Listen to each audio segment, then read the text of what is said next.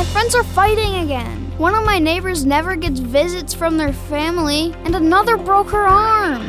Sounds like your friends and neighbors need God's oil of joy. Can you share some with them?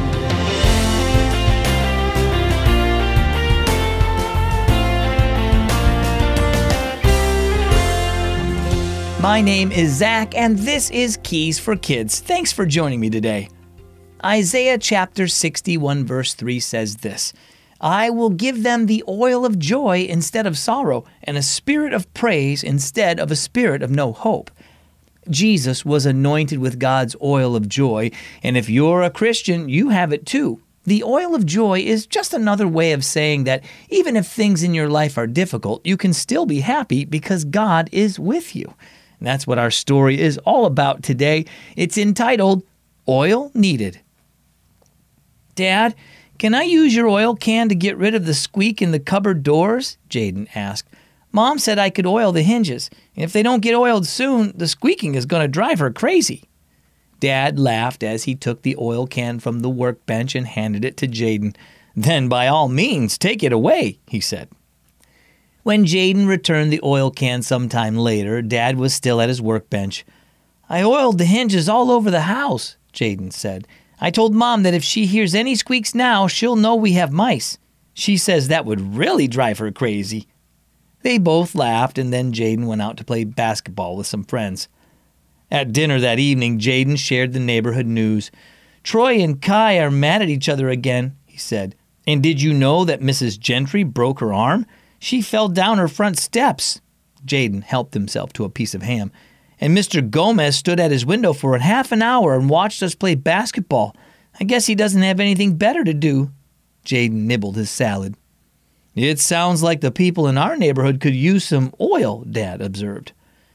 Oil? Asked Jaden. What do you mean? The Bible says Jesus gives the oil of joy to those who trust in him, and it sounds like some of our neighbors could use a little joy in their lives, Dad replied. I think it would be nice if you spread some oil of joy around the neighborhood. Yeah? Jaden scratched his head. I know one thing I can do. I can offer to rake leaves for Mrs. Gentry. I don't know what I can do about Troy and Kai, though, but I'll think of something. Jaden eyed the dessert on the counter. Can I take a piece of pie to Mr. Gomez? He asked. Then he grinned.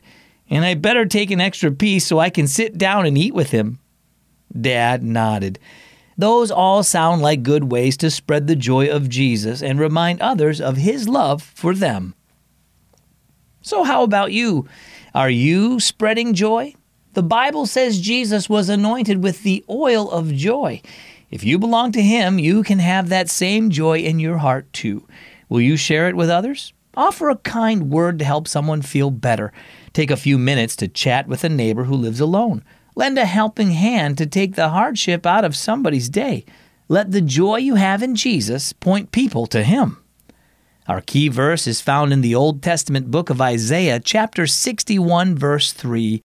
I will give them the oil of joy instead of sorrow, and a spirit of praise instead of a spirit of no hope. And our key thought today, spread joy.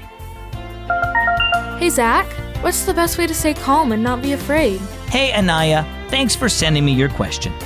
For me, the best way to stay calm is to pray. Sometimes I go for a walk and kind of pray to God silently, and sometimes I write my prayers down in a notebook. There are a lot of different ways to pray, but the most important thing to remember is that prayer is one of the ways that God keeps us calm. Here's a Bible verse that I hope helps. You can memorize it or you can write it down and tape it to your wall as a reminder. Philippians 4:6. Don't worry about anything. Instead, pray about everything. Tell God what you need and thank him for all that he's done. Well, I hope that helps. I'm Zach. Thanks for listening to Keys for Kids.